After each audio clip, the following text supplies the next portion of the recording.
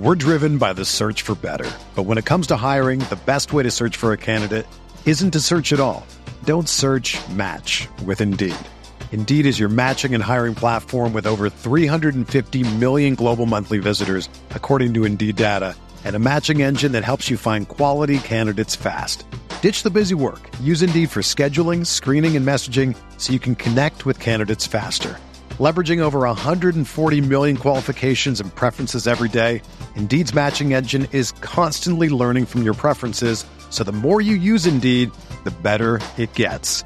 Join more than 3.5 million businesses worldwide that use Indeed to hire great talent fast. And listeners of this show will get a $75 sponsored job credit to get your jobs more visibility at Indeed.com/Blue Wire.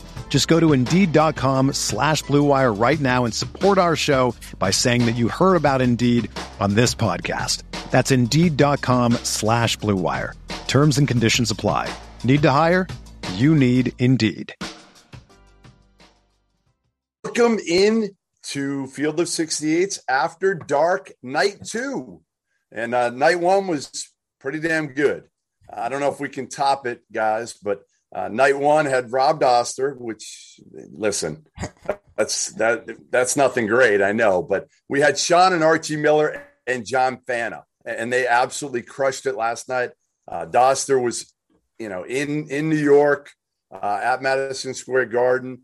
And we'll talk plenty here about the Champions Classic as well. But let's welcome in, and we got to start with the All-American, Randolph Childress, former Wake Forest star, former college coach. And we love having him on board with the Field of 68. Randolph, appreciate you joining us tonight. Oh, man, glad to be here. And we got a rising star in Sean Paul. I don't even know how to describe you, Sean. But what I will say is, this man knows everything about everything. Like back when we were young, Randolph, I think we kind of knew everything about everything. And now we're a little bit older. We forget some stuff. Sean knows everything. And he is a superstar. He will be a household name soon. So, Sean, thanks for joining us from Reno. And we're going to talk some ball. We're going to get right after it. And I am wearing this hat for a reason, because the Michigan Wolverines, the young group of Michigan Wolverines, other than a couple guys, namely Hunter Dickinson and Eli Brooks, they look pretty good tonight. Listen, it looked like they were going to pull away and smack Buffalo, and Buffalo is really good, probably going to win the MAC this year. And then all of a sudden they kind of took their foot off the gas, and Buffalo got hot too. The Bulls got hot and came back. But let's start, Randolph, with your initial impressions of maybe the new Hunter Dickinson, because he looks a little bit more mobile. Right. He wasn't – listen, there was a chance he was going to go to the NBA last year, but let's face it, he knew he wasn't going to be drafted in the first round. He was probably not going to be drafted in the 30s or maybe even the 40s. So he made the right decision to come back. What did you think of him tonight? I thought he was great. I mean, he finished up with 27 and 7. Everyone's playing him for that lefty jump hook, and then now he's spinning back to his right, finishing. I think the most underrated skill set he has is ability to pass. I mean, now he's punishing double teams. You bring help. He's kicking it open to three-point shooters. He's finding cutters. So he's going to be tough to defend all year with his ability to pass the ball. And he can step out and make some, perimeter shots as well. Yeah, I mean, I think he's a guy, too, that's moving a little bit better, right? I mean, you could tell his body, his conditioning. Last year as a freshman, he was kind of thrust into it. And I feel like a lot of those freshmen, he didn't have that summer to work on his body. Right. He didn't have that summer to work with Juwan Howard.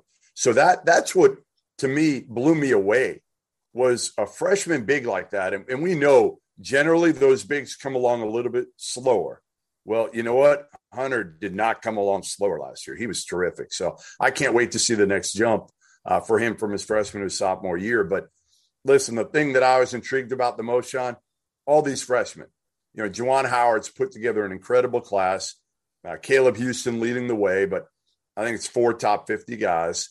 And, to me, they didn't really disappoint tonight. They weren't dominant, but you kind of saw it in glimpses with each one of them. They kind of had their moments, and especially Caleb Houston. But What do you think of the youngins in Ann Arbor? Yeah, Caleb Houston hit the dagger there at the three-pointer to put him back up 14. That was just the final nail in the coffin. And that's the kind of guy he is. He's probably not going to average 15 a game. He's going to be an 11 or 12 point per game guy, but he can defend. He's versatile on the defensive end, and he's going to hit threes. That's what he does. He's going to be a really good piece, especially on the perimeter. But the biggest one for me, he's a sophomore, but Terrence Williams was awesome today. He had 15 points, 7 rebounds, hit 2 threes. And like last year, he was even really bad from the free throw line. You could tell he improved his game, his shooting, his free throw shooting, and that 3-point shooting. When he took those threes, I'm like, I don't know if that's a good shot, but he was making them and it looked good coming out of the hand. If he's going to play like that, he's going to wind up being a really valuable piece for this Michigan team because you're kind of thinking at the 4, it's going to be Brandon Johns, Musa Diabite occasionally. He's going to take some time to really get going, though. But if that's Terrence Williams, if he's going to play like that every night, you have to give him minutes. Yeah. Well, he made a huge play on the offensive end, made a 3, but on the defensive end, I thought was the play of the game. Yeah, the play of the game down the stretch. Listen, Buffalo put some heat on him. They did. And for a moment there, it looked like, all right, if they could get it down to a 1-possession game and put some real game pressure on him. Randolph, you've been on it as a player, as a coach. When you're in that type of situation, does it take – because Michigan had control. Nobody really thought the game was completely in doubt. Does it take you getting them to whereas it's a 1-possession game and then maybe it starts to get in the head of a lot of these young guys and even, transfer Devontae Jones? He's never played in a game like that. He's played at Coastal Carolina. Everybody's adjusting. Think about Hunter and those guys last year because we didn't have fans. Right. So everything was different. These young guys are riding off emotions. So I think that, everyone picked their moments. They came together. They all had their moments. I thought one thing that was indicative about Terrence tonight, he stepped up and guarded. He tried to take the assignment when he needed it. And he's physical enough that he's going to be able to play if they need to go small ball. And for him to play the 4, he'll do that for him. I think as well as anyone on their roster, stretch the floor out. They even switched 5 tonight at times. Now, I'm not saying it was successful, but Hunter switched out and guarded the ball, and I thought that was impressive that they even felt comfortable doing it. Probably not. It was a testament to them. Yeah. Right. Listen, it's funny. So, in full disclosure, and people probably know this, but I hammered the hire of Juwan Howard. I said they should have hired Ed Cooley from Providence, just because of, again, the track record of all these NBA guys that have, $100 million in their bank account. I just feel like they're not coaching for their lives. They're coaching because, it's their alma mater. Why not? I'm going to do it. They asked me to do it. And I don't want to be on the phone all day, all night. You know the grind, Randolph. You know that grind. I will say this, though. It's different when it is your alma mater because there's a level of pride that comes with it, and you go back to those years, that time when Juwan was there, that was as good as years that they had at Michigan. So there's a lot of pride there. And you can tell the support, the community rallied around him, and he's gotten it rolling quickly. He has killed it. I actually apologized to him a couple of weeks ago. And I did. I just flat out said, hey, man, my bad. I put you in a box with all those other dudes. And, I didn't do my due diligence. And I have since and called Eric Spoelstra and talked to Udonis Haslem, and found out that, hey, you know what? This dude's not your ordinary guy. He's been in every kind of situation, right? He's been a star.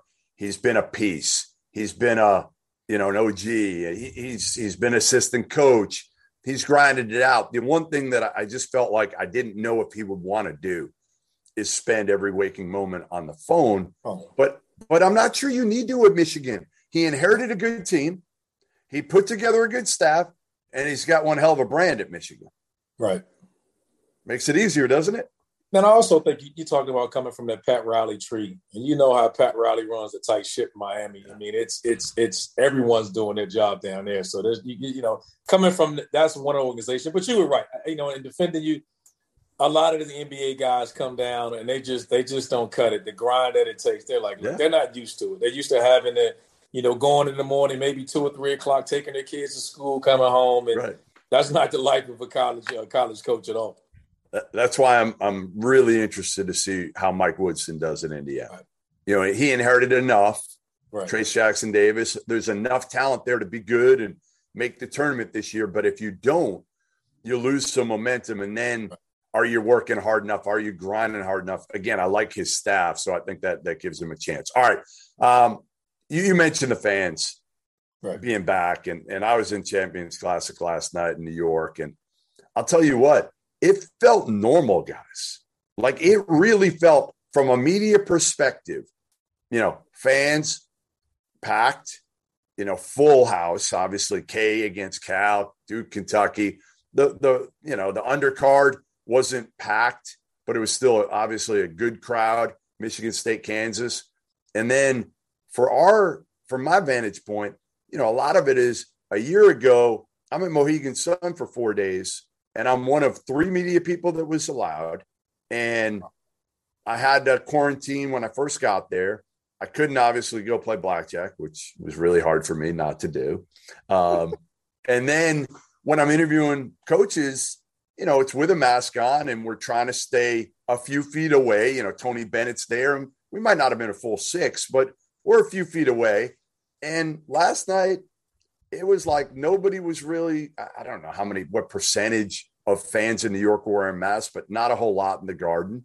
And we were able to, talk to players, talking to Bill Self after his kind of press conference. So it felt normal. It felt really good. And it felt good to me that the kids had an experience like this after last year, where the Garden and the fans and the NBA guys on the sideline, Obi Toppin, high-fiving Kentucky players, and, us being able, them being able to talk to us. NBA players don't want to talk to us, but like college guys actually do. I think most of them actually enjoy it. At least, and I don't know how much longer it's going to last with NIL. They're probably going to start asking us for money for interviews at some point. And I dread that day. I hope I'm out of the business by that day. But all right, let's get to the most impressive thing that we saw last night at the Champions Classic was what, Sean? I think you got to say the Duke freshman. I think that's the answer everybody would give. But I mean, everyone knew that Paolo would be awesome, but man, he is just so good. He could hit pull-up jumpers. He can drive you back to the basket. He can defend. He does everything you'd want. We don't see guys that are built like 6'10", 250 do the kind of things he can do every day. I mean, Tyler Hansbrough was like 6'8", 240. He wasn't doing any of that stuff. No. He was awesome, but he wasn't doing that. He was doing this. That's all he was doing. Yeah. He wasn't making pull-up jumpers from 17 feet. And then Trevor Keels, I mean, he kind of stole the show too. I don't think anybody expected him to drop 25 points like that. He can hit a jumper, and he's really quick getting to the basket. He's strong. When he was matched up with Severe Wheeler, that's such a big mismatch because Keels is a big dude and Wheeler's pretty small. So when those two got matched up on each other, that's a big-time mismatch for Kentucky. Randolph, I assume you're probably going to duplicate what Sean said there. I won't. I'll go somewhere else with my answer, but what do you got? I'm going to go with Oscar Shelby. 17 and 19, how do you go? 12 offensive rebounds. That's hard to do. A team doesn't get 12 offensive rebounds, right? He got 12 offensive rebounds on that. And then to piggyback off of Duke, I thought Wendell Moore was great. I thought he was an unsung hero for them. I mean, the 2 freshmen scored. They scored at a high clip, and they were unreal. But I thought Wendell Moore he stables them. I think he defends at a high level.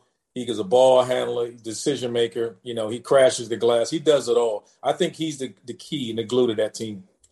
Yeah, and you mentioned Oscar Tshiebwe, who he is a physical force, but honestly, he didn't look that big out there because Duke is so big with Mark Williams and Paolo up front that you're looking at Oscar, and usually he's a man-child, and it didn't look that way, although he was so active, and that's what he does. My biggest issue with Kentucky is, and it's funny, somebody said it before the blue-white game. I was down in Lexington, Kentucky a few weeks ago, and they said it beforehand at the media day about, who they have backing them up. And I was like, really? And then you see it now, and you're like, Damian Collins played 2 minutes. He's 6'9", 200 pounds. He could not have played in that game. No. So who else do you have if Tshiebwe needs a breather, gets hurt, God forbid, gets in foul trouble? Who do you have against big physical teams? Now, again, Damian Collins might be fine against Georgia, But against good teams, that's going to be really, really difficult. They don't have a lot of depth. They don't have much behind them. So I think, that's going to be something that's going to be interesting to watch. Listen, I'll go a different route. I would go Trevor Keels in a heartbeat because I didn't even know much about this kid. And Really? he was like Mitch Richmond out there.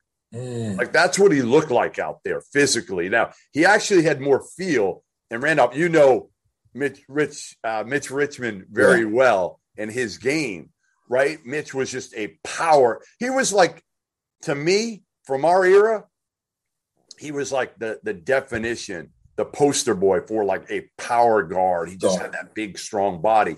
But what Keels had, I thought, was a little bit more feel for the game than I thought. When I looked at him, I was like, all right, he's just going to play bully ball.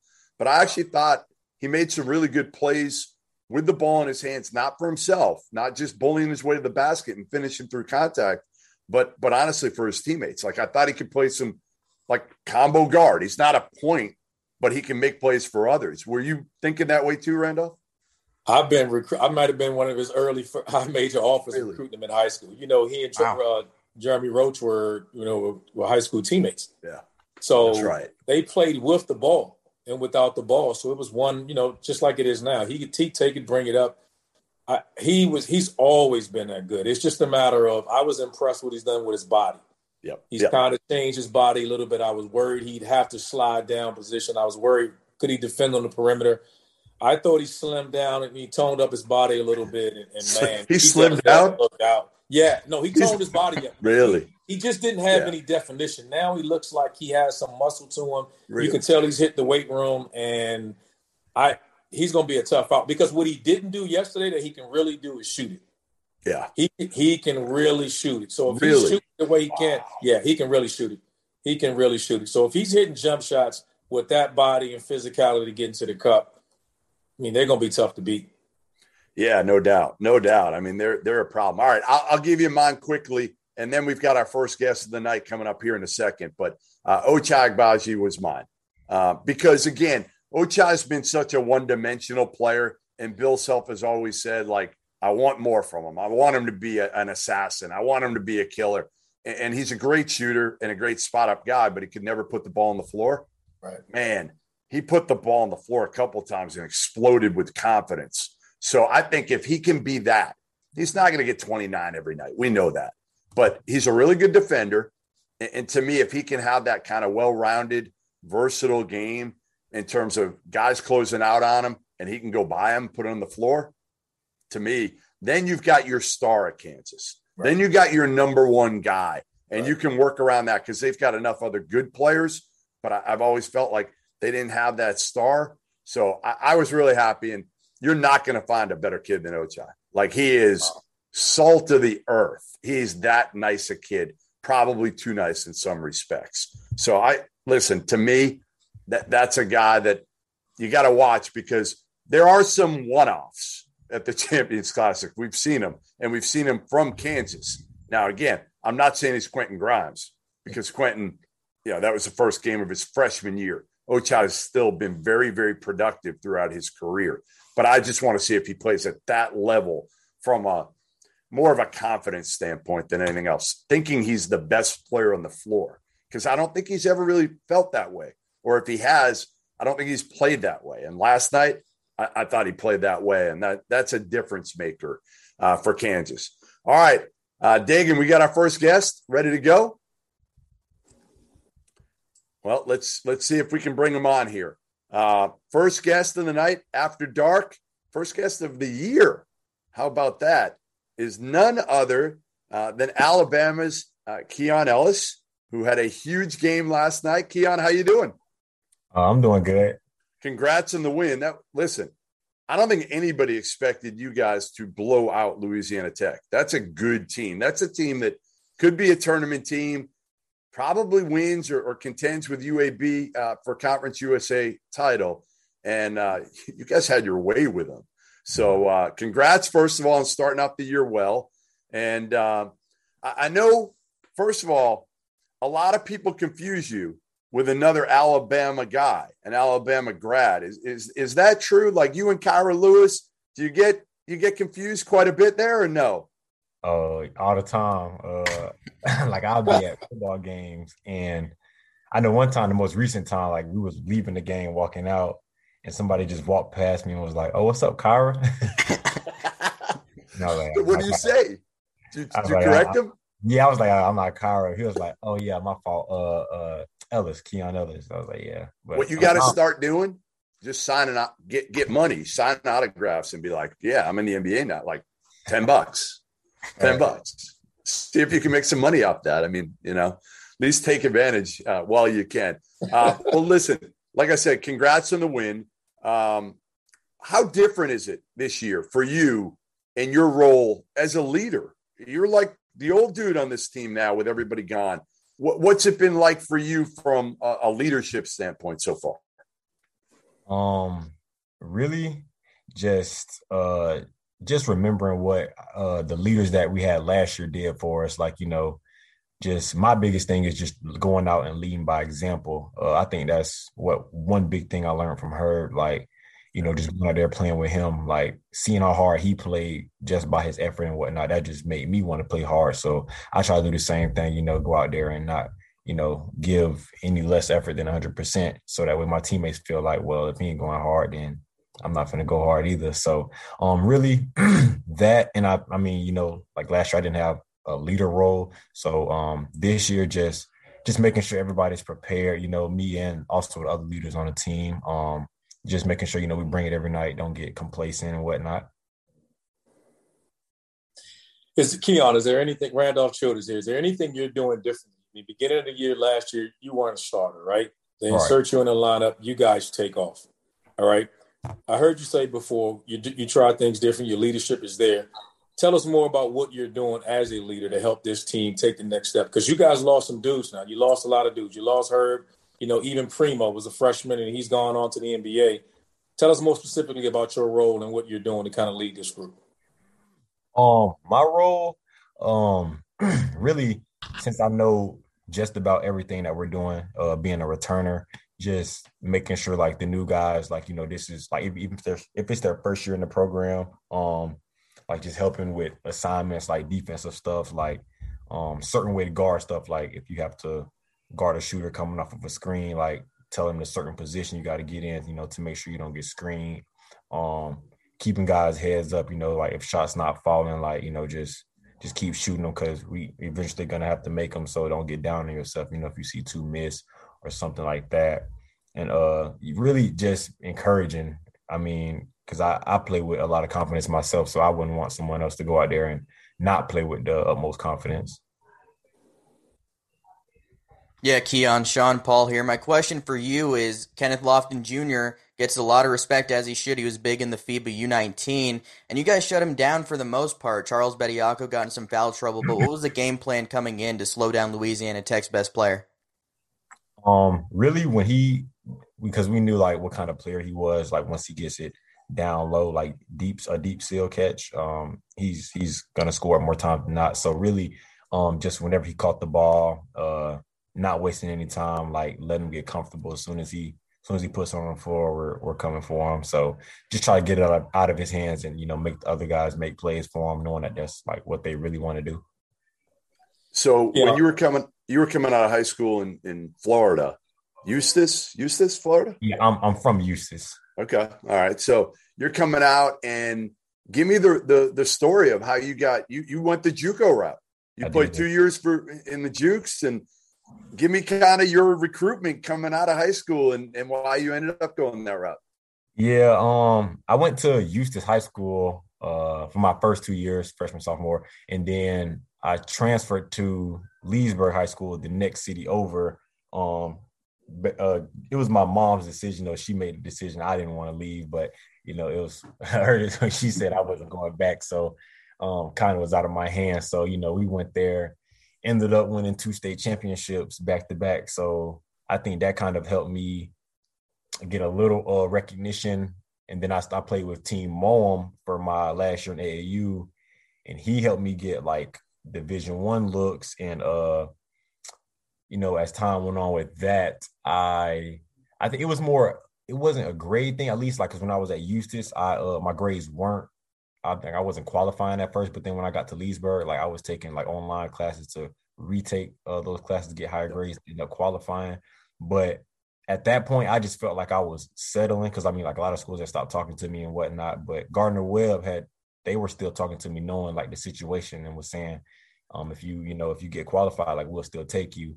So, and I mean, I committed. I was gonna be happy going there, knowing that they didn't give up on me. But after a while, I just felt like I'm settling, and I mean, I can get better options. So I just decided to go JUCO, and I was never pressed like when I got there to be like, okay, now I gotta go crazy. I gotta get looks and whatnot. So, just knowing that my time was gonna come, even in my sophomore year, like as I got there, I was just staying the course and whatnot, not trying to, trying to force anything. And I mean, it just all happened to work out.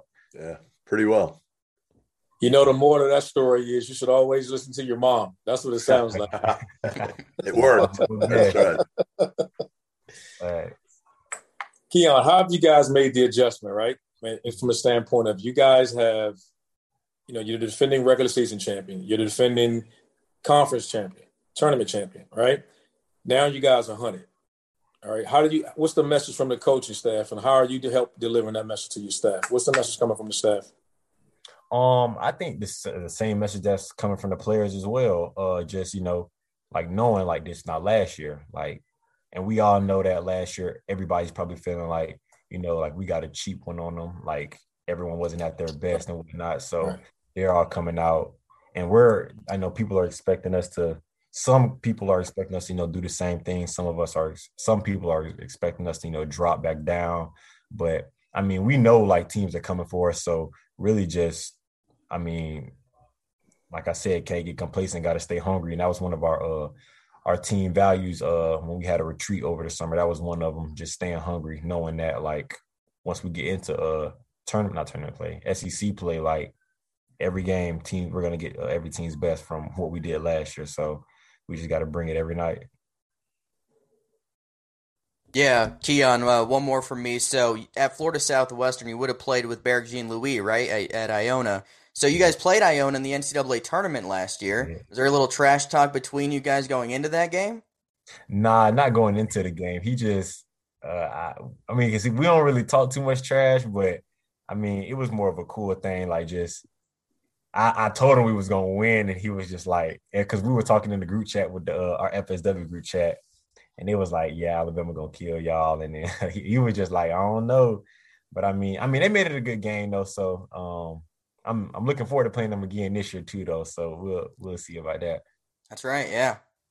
So Keon, tell me why this team can be as good, if not better, or more successful than last year's team. I mean, most people are thinking, man, they lose Herb, they lose Petty, they lose Primo. Like you said, they're going to take a step back. They're going to have to. But listen, by the looks of things on opening night, maybe that's not the case. I mean, maybe you guys can repeat and go even further in the NCAA tournament. But why? What's going to be the key for that? I think just everyone just has to, take that next step in their game. Like just step up to the plate. Like, I mean, those guys did what they had to do, and they're on the better places. So now, I mean, like for example, me, like last year, I mean, I was playing like more of a support role. I didn't have to do anything crazy night in, night out.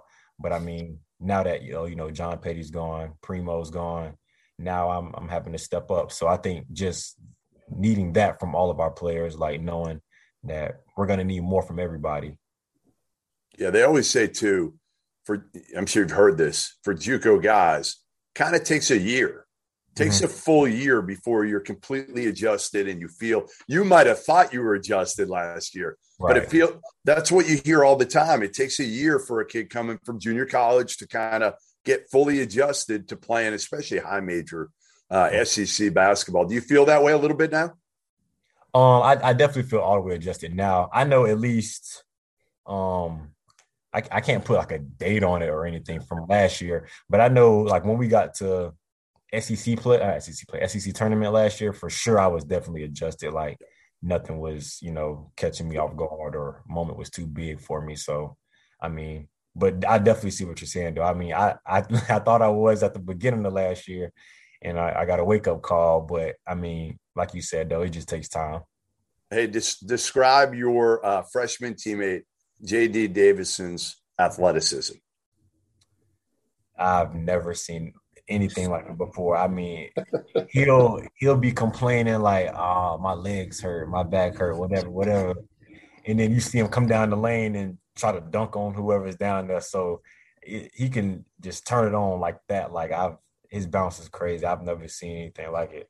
Yeah, he's like Sports Center top 10 like every single game if he wants to be. I mean, it is absolutely insane. All right, Keon, Ellis, listen, we appreciate you joining us.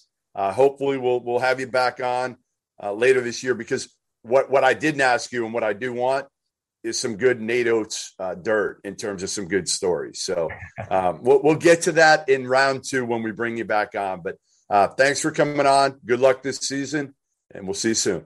Yes, sir. Appreciate it. All right, there you have it. Alabama's Keon Ellis, terrific player, breakout guy, already started strong last night. I think he finished with 18-9 in a huge win and a blowout win over a really good Louisiana Tech team. All right, so let's get back to champions for a little bit longer. We didn't talk enough about Paulo. Like, come on, we could devote an hour to this dude. That's how good he is. That's how impressive he is. And again, you're talking about the first game of his career living up to the hype. And there was a lot of hype, between him and Chet. Chet Holmgren out there on the West Coast of Gonzaga, who had a huge game last night against Dixie, right? Wasn't Dixie State? Dixie State. Dixie State. Yeah. So, not quite Kentucky, but That's right. Exactly. We'll temper those numbers. But I will be out there on Saturday night to see Chet play somebody good in the Texas Longhorns. So that's going to be a great game. But all right. So Randolph, give me a breakdown of Paulo, because I can't say enough good things about this dude. I say Chris Webber. I've said Chris Webber for a few years. He's even bigger than Chris Webber was at the same stage. But I think that's the one that and I've told Paulo that, and I don't think he really, these kids, they don't know Chris Webber. He has no idea how good Chris Webber was. Exactly. Yeah, I've never seen him play. I've never seen him play live. So yeah, he should just know he's a Hall of Famer. That would be the only thing he needs to know about him. That's right. I would agree with that, but just say he shoots it better.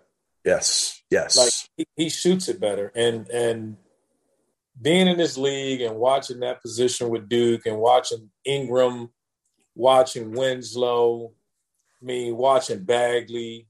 Yeah. I mean, he's at the top of the list, and he's right there. He's the best that K has had in a decade. Like, Grant Hill, healthy Grant Hill, people forget how smooth he was, what he could do. I mean, he could have been one of the greatest ever if the injuries didn't derail his career. But listen, I don't want to put that on Paulo, but I might put that on Paulo. I think his upside is that high, and his production is going to match his potential in college. They're not saying that, but I think you hear the grumblings around Duke that they feel that he's that special.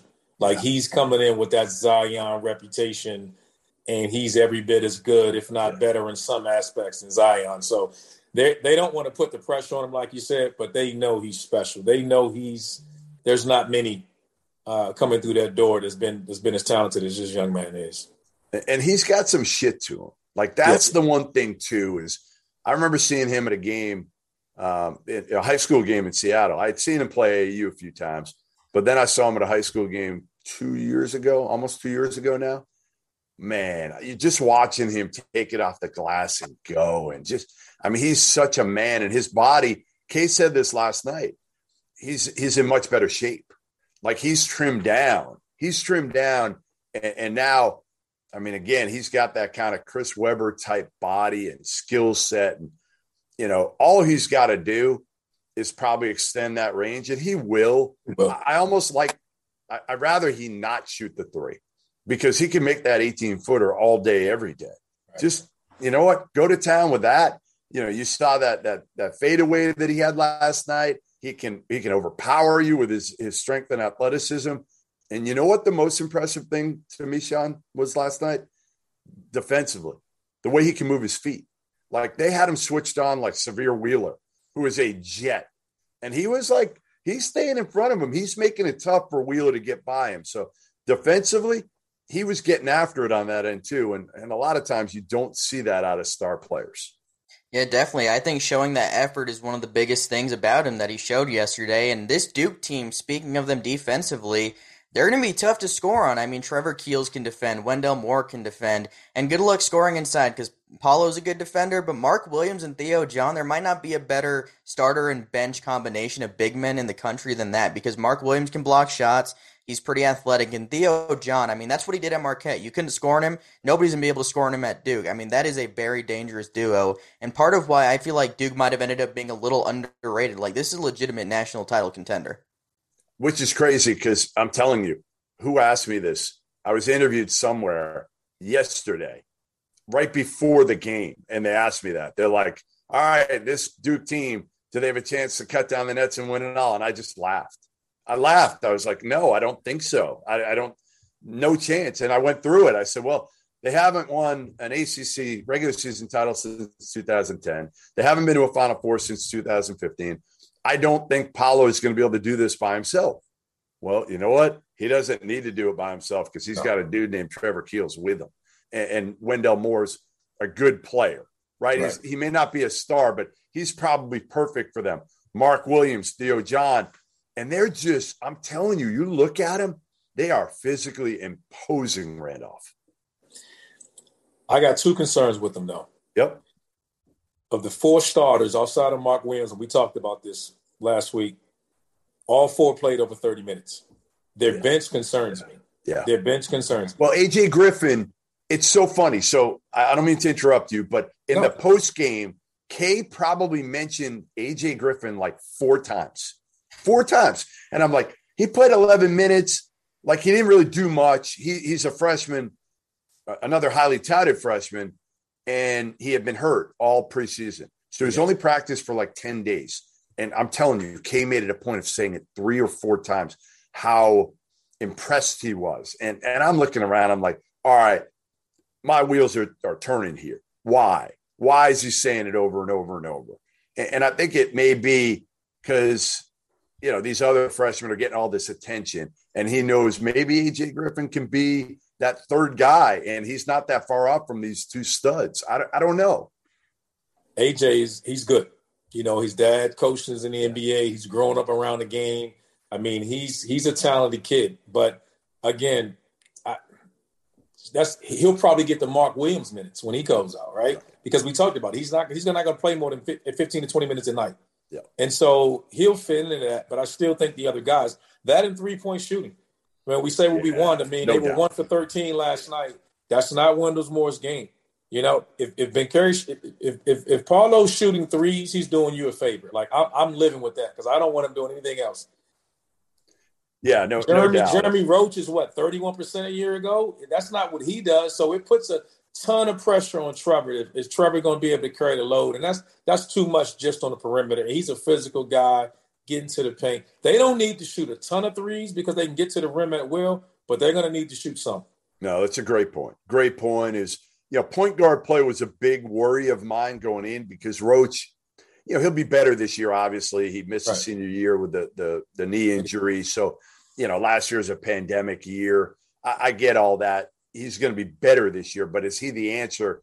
And can he be now I just feel like, okay, you can play Roach with Keels and it takes some of the pressure off Jeremy Roach, right? Keels can, again, he's just a playmaking guard. That's what he is. Call him whatever you want, but he's a playmaking guard. Paolo can make some plays off the bounce too. So it's not so important you have a setup point guard, but you're right. If you don't have perimeter shooting, I don't care how good you are, you're going to have that one night in the NCAA tournament where you're going to shoot like you did last night, 1 for 13, whatever it was.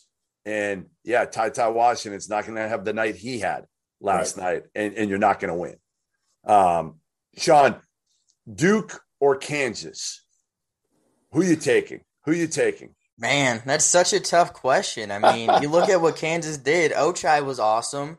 Remy Martin was very impressive to me too because he took 0 shots in the first half. If you watched him play in the Pac-12, you would be surprised that he didn't take a shot in the first half because he was ready to chuck it up from 30 feet whenever at Arizona State. But that's kind of the style they play. They let their guards kind of play how they want. They take a lot of threes. That's what they do. And I think he's really ready to be more of a winning player than he was at Arizona State. And maybe that's just, what his role was at Arizona State. I think he's ready to be playmaking point guard because he's really fast. He can create shots for others just by driving to the basket and then attracting attention. He can make a lot of plays off the bounce too for himself. He's really good in the mid-range. He does a lot of things really well, and I think he was impressive. And David McCormick down low is really good too. DeJuan Harris is a good playmaker. I'm going Kansas, but it's close. I think overall Kansas is a little bit better, more experienced. And one thing with Kansas is Joseph Yesufu played 6 minutes. He wasn't even really in the rotation. I know. That's kind of crazy. They didn't have Jalen Wilson. I agree. Say, wait till Jalen true. Wilson gets back. Yeah, that's true. That's the crazy thing. So Kansas was that good. And even Bill said, as he's walking, we're walking from the media to the locker room after the game. And he even said, he's like, listen, Ochai was great, but we didn't get Christian Brown was, he didn't make shot. Like a lot of their dudes, they didn't have Jalen Wilson. So they're deep. They're deep. Randolph, you're an ACC guy. Are you going with your Duke Blue Devils there, or are you going with Kansas? I'm going to go with Kansas for what we're talking about. I think their bench. I think the difference is Kansas is going to be able to bring their freshmen along slow. Yeah. Whereas that Duke's freshmen, as talented as they are, they're going to have to carry him. And like we talked about, I just don't think there's enough perimeter shooting consistently to take the pressure off those guys. And because someone's going to scheme Duke and say, hey, we're going to live with this. We're just going to pack it in and say, if you beat us shooting jump shots, then good luck. Someone's going to do it eventually. Yeah, I mean, listen, I'm kind of with you. The kid Pettiford is going to be a star. I mean, he is big, strong, quick, fearless. Like, I look at him and you see some of like Sharon Collins, you see some of Frank Mason, you see some of Graham. Like, they got some players. They got some. Zach Clements was good last night for a stretch, not a long one, but showed some toughness, can make a 3 out there. So I like this team. Again, I don't know if they have a first-round pick, although certainly the way Ochai played last night, you would say he's a first-round pick. But they got a lot of really good players. And I'm with you. We get carried away on Champions Classic, right? So quickly. We overreacted. I've done it. And now, as I've gotten older and covered enough of these, I find myself, I get back to the hotel room and I take a breath and I'm like, all right, Duke's really good. They were great tonight, but I need to see more of Trevor Keels. I need to see more of some of these other guys. And Kentucky, that's not Ty Washington. That's not. That was Ty who struggled early and then started pressing and then it got in his head.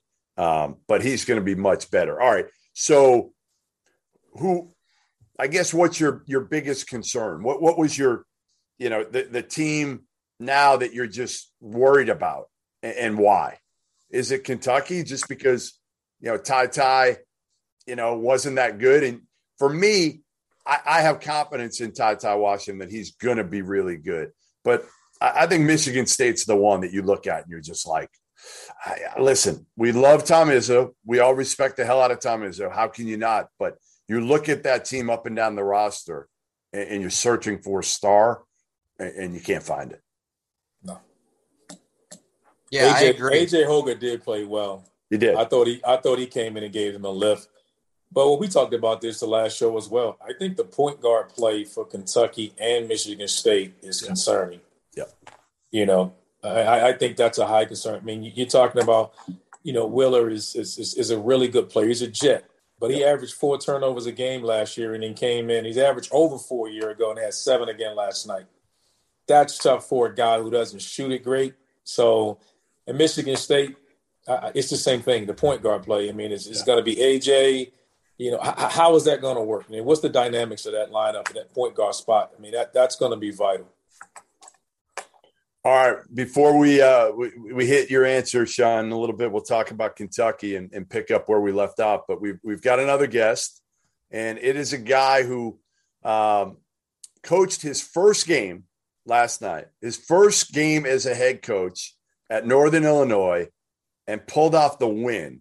And he pulled off, it's just not like an ordinary win. I mean, this is a by-game win in Seattle against a Pac-12 team. We now welcome in Northern Illinois head coach Rashon Burno. And Burno, you there? All right, we'll try to pull him in now, and hopefully get to ask him a couple of questions and see how Burno's doing. I think he's on the road, so still on one of those road trips of trying to get as much money as they can for the program. Right, you play as many buy games as you can this time of year. And for those that don't know what a buy game is, it's basically you're a sacrificial lamb to try to make as much money as you can. And it's going to be, somewhere in the neighborhood.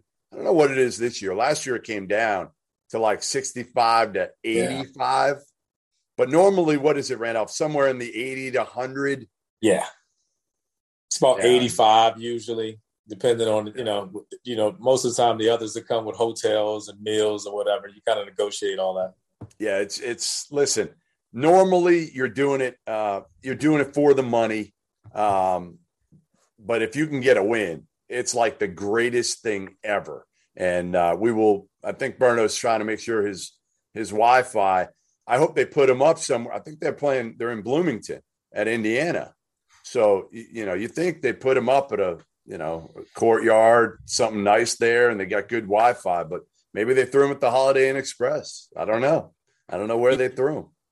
Them Hoosier fans might have did something to him too. They might have cut the Wi-Fi or something. They might have. Look at him. He's running around his hotel room right now, trying to find out a good spot. There he is. Burno, can you hear us? Burno. What's up, brother? How are you? Congrats. Oh, thank you. We were saying, you were having trouble hooking up your Wi-Fi there. Did they put you at the Holiday Inn Express or the Courtyard? We're at the Spring Hill Suites. Spring Hill Suites. All right, that's not bad. That's okay. A little bit. Congrats different. on the win last night. So your first game, you're coaching, and I said, basically you're a sacrificial lamb, right? I mean, you are. You go in. I don't know how much money you made. 85, 90, whatever it is, but you're in there, you're coaching against Washington, the Pac-12, and you're just hoping probably to keep it within, I don't know, single digits. It's just striking distance. The goal was just to compete, right? You don't want to be embarrassed on television, right? You want the guys to feel good about themselves. But in all honesty, we understand that there was low expectations outside of our locker room. And so we had a puncher's chance because we showed up on time. And then, at the end of the day, these guys are competitors. And, that's something that we talked about all last week leading into the game is just go out and compete. And the pressure's on them to blow us out. So, just be within striking distance. And, as the game wore on, they'll get tight and we'll play loose. So that was the mindset. Randolph? Coach, I got to ask you, how in the world do you win a game where you give up 27 offensive rebounds and commit 20 turnovers? Like, how do you win a game like that? Well, the honest answer is a little bit of luck. But we were 12 for 23 from the three-point line. And the turnovers are misleading because you obviously offensive fouls. We had 4 or 5 of those, and then we had 2 moving violations out of bounds, which in my playing career, coaching career, that's the most I've ever seen. So there weren't actual live ball turnovers that led to points. I think if the point differential was, I want to say, +6 to them in regards to points in transition or off turnovers. So it was a little bit misleading. The offensive rebounds was, atrocious on our part, but, we were fouling for profit, right? Meaning, they weren't getting 2 points. Roberts shot a majority of the free throws in which he was going 1 for 2, sometimes 0 for 2. So they were coming out empty and we were scoring 3, obviously 3 points to 1 point with +2. So that's how it balanced itself out. Yeah, Coach, you were an assistant for Bobby Hurley from 2015 to 2021. He tweeted at you yesterday after the game, But did he text you or anything? Did you guys have a conversation after your first big win? Yeah, to be honest, we FaceTime at halftime. No, you did not. Yeah. Come on. Yeah. What did he say to you? Just, little pointers here and there. No, I want to hear the X-rated version of what Bobby Hurley said to you. No. You can't repeat that. No, did not repeat that. But no, we FaceTime at halftime, and after the game, he was extremely happy for me in the program. But Bobby's he's a loyalist, man. If you're in his corner, he's going to ride with you 100%. So he's my obviously best friend in the business, best friend off the court. So I needed some of his input at half, and then at the end of the game, it was all celebration. Yeah, you got to be careful with Bobby. I remember once. You remember the time when I was on Sports Center and I took a shot at Arizona State? It was like guys. It was like year 1 or 2. It was 2. And I was on with Matt Berry, an Arizona State grad, and I'm an Arizona guy. So I took a shot. Oh my goodness! On the air, Bobby was not happy. Long memory, Coach. Yeah, long memory. So now you get Washington, and now you're rewarded with another one. You go to Bloomington, and you got to play Mike Woodson and the Indiana Hoosiers on Friday. So give me kind of what life is like. Life was like for you, beautiful hotels, private planes, charters, all that at Arizona State. Now you're in Northern Illinois, not quite the same, Rashon Burno. What is life like on the road now? It's the funny thing is, and this is, I used it, knock on wood, we were fortunate to get the win. We were supposed to fly out at 3:00. We didn't fly out to 7:00 due to a delay. So we didn't get to Washington to probably about 9:00. These guys were exhausted. So it's a grind. Obviously a lot of respect for mid-major programs. The high majors have a little bit better because they charter. They're not dealing with delays and et cetera, et cetera. But it's a grind. It's hard to come from the West Coast and come all the way back out to the East Coast and then play within 24 to 48 hours later. So, but it's a part of the process. These guys are excited to compete. Yet again, there's no expectations for us to do anything but just show up, right? And so, yet again, our mindset is just be close, and then obviously, hopefully, they'll get tight and make some mistakes down the stretch. Coach, what adjustments? I mean, how many players you added when you took over the roster, right? I know you had 3 returning starters, but you added 8 or 9 new players. I mean, what were those players look like? What does that look like, the new roster, compared to what you brought? I mean, from what your scouting, your recruiting, and what you were looking for? It was a quick turnaround because I got the job, and then the first thing you got to do is assess the roster, right? Right. And try to figure out, one, who wants to stay and who's hitting that portal. The guys that I did have returning, Trendon Hickerson probably was by far the best player statistically and also minutes. The rest of my guys all were below 8, 7, 5 minutes a game. So it wasn't a lot of experience returning. There was guys who were on the roster who obviously didn't have a good year, 3-16 last year. So the guys that I brought in, my goal was just to be competitive, just get 13 guys who were just going to compete. Every day I tell my guys, you got to be willing to start over, right? We won last night. Today's a new day. Start from ground zero. Let's go 1-0. And so these guys all bought in, right? Because when you take over, the first thing they're looking for is, all right, who's he kicking off the team, right? Who's he bringing in? And so I try to be fair to these guys and coach them as if I recruited them there. And so that kind of helped with the buy-in.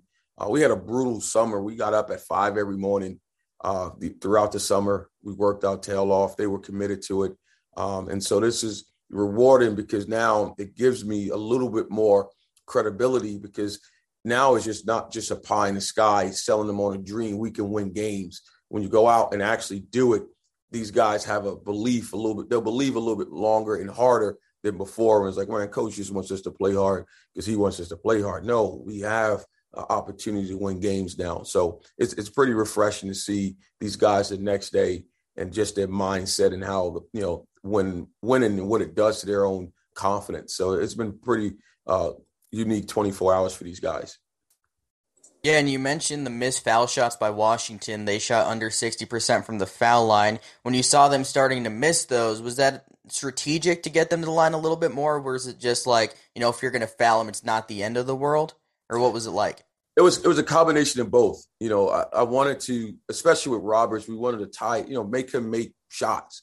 What we couldn't do is let them get 27 offensive rebounds and kick them out for threes, right? So what I wanted to do, listen, if we can't get it and he gets it, wrap him up, obviously without a flagrant foul, make them earn, those 2 points. And so, the strategy worked out to where the game slowed down, but he was taking a bulk of their shots and not Bay and not Davis and not some of those other talented players that got on that roster. It was a guy who statistically shot in the low 50s for his career. All right, Burno. Well, listen, make sure your guys have a curfew there, because I was in Bloomington recently with my daughter. There's a lot to get into in Bloomington, a lot over there. And you're going to be there, tonight, tomorrow night. So just, make sure that they're, you got them on lockdown over there. All right. Bobby Hurley senior style. We don't leave the compound. We're good. You don't leave the compound? No. Lockdown. No. Did you learn that at St. Anthony's? Yeah, yeah. We're not leaving the compound, Jeff. You ain't got to worry about that. All right. Well, listen, congrats. If you do decide to retire now, you're 1-0. Never lost the game. I won't be on the hot seat then. You will not be on the hot seat. You'll be good. You'll be in the Hall of Fame. Yeah, right. That winning percentage. All right. Good luck in Bloomington. Enjoy it. Congrats. And hopefully we'll get you on again this season. Thanks, guys. Be safe. Good luck, man.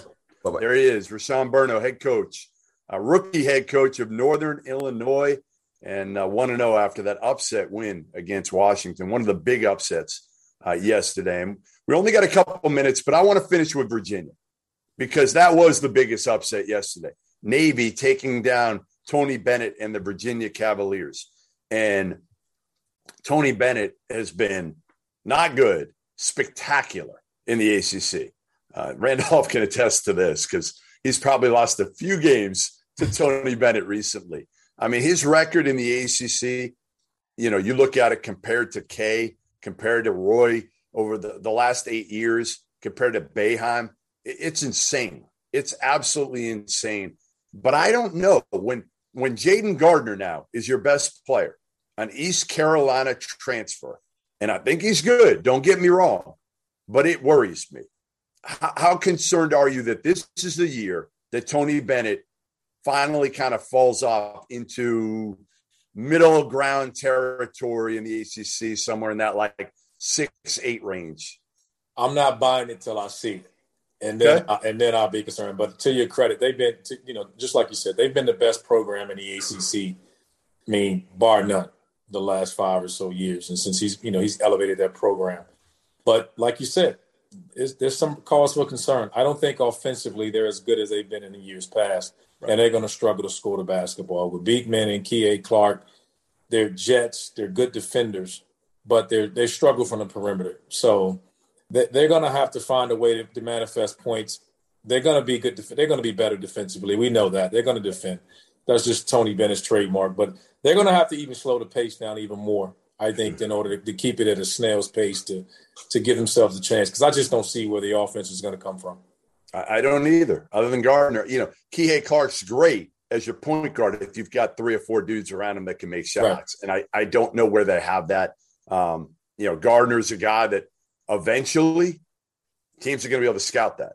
Right. They're going to be able to scout him. Or you give him his 20 and 10 and just make sure none of those other guys beat you. But Sean, who needs to step up for this Virginia team? I mean, they got a bunch of guys that honestly we don't know a whole heck of a lot about. No.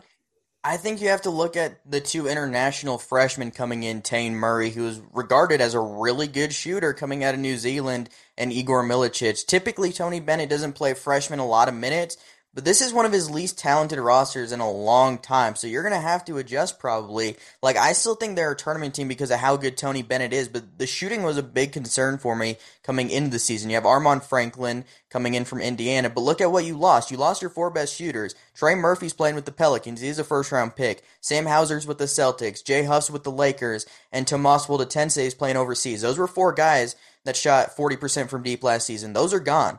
and you didn't replace him with shooters, really, besides Franklin. Jaden Gardner's not a shooter. He never really shot the ball much at East Carolina. They didn't win a whole lot. I think he's a good player, but you're going to let those guys shoot threes. Kihei Clark, he's a fine shooter, but that's not his game. Reese Beekman only shot 24% from deep last year. I just don't know where you go to get the shooting. I think it's going to have to be a guy like Tane Murray, maybe Cody Statman, who played a little bit of minutes, but he's never played a huge role. But one thing for me was they turned the ball over 14 times. When you play the pace they do, you cannot turn the ball over 14 times and expect to win that game. Yeah, and again, when you have Kihei Clark, you don't expect to turn the ball over 14 times. I mean, 5 of them came from Gardner. Yeah, well, again, I'm sure the ball's in his hands a ton. But again, you lose to Navy. That is one. Last year, I was there when they lost to San Francisco in the bubble. And I said to myself, all right, you know what? Again, this could be a one-off. But you're looking at that team and you're saying, yeah, they can score the ball, but how good are they going to be defensively, right? With Hauser and Huff, and they didn't have a lot of foot speed, and they didn't look the part of a great team. Well, that team compared to this team, at least you knew they could put the ball in the bucket. This team, you don't know they're going to be able to do that. You don't know how they're going to be defensively. So it'll be interesting to see. Again, I'm not writing off Tony Bennett. I'm smarter than that. The dude is a Hall of Fame coach. He is one of the elite coaches in college basketball. So we'll see what happens for Virginia. All right. Well, listen, appreciate everybody joining us. Field of 68 After Dark, Randolph Childress, Sean Paul. Make sure, again, every single night we are here from 11 to 12. Every single night, Rob Doster, myself, John Fana. We got a bunch of other people coming through, the Miller brothers. They'll be through again. Doug Gottlieb. We get more Randolph, more Sean. We're loaded, and it's probably the only place you're going to get from start to finish this year college hoops every single night. All the other networks are going to come and go. You know, they're going to get going probably when it matters in February and March, but we started from day one, and you know what? We'll finish strong at the end in New Orleans. So make sure you come back every night. Thanks, guys.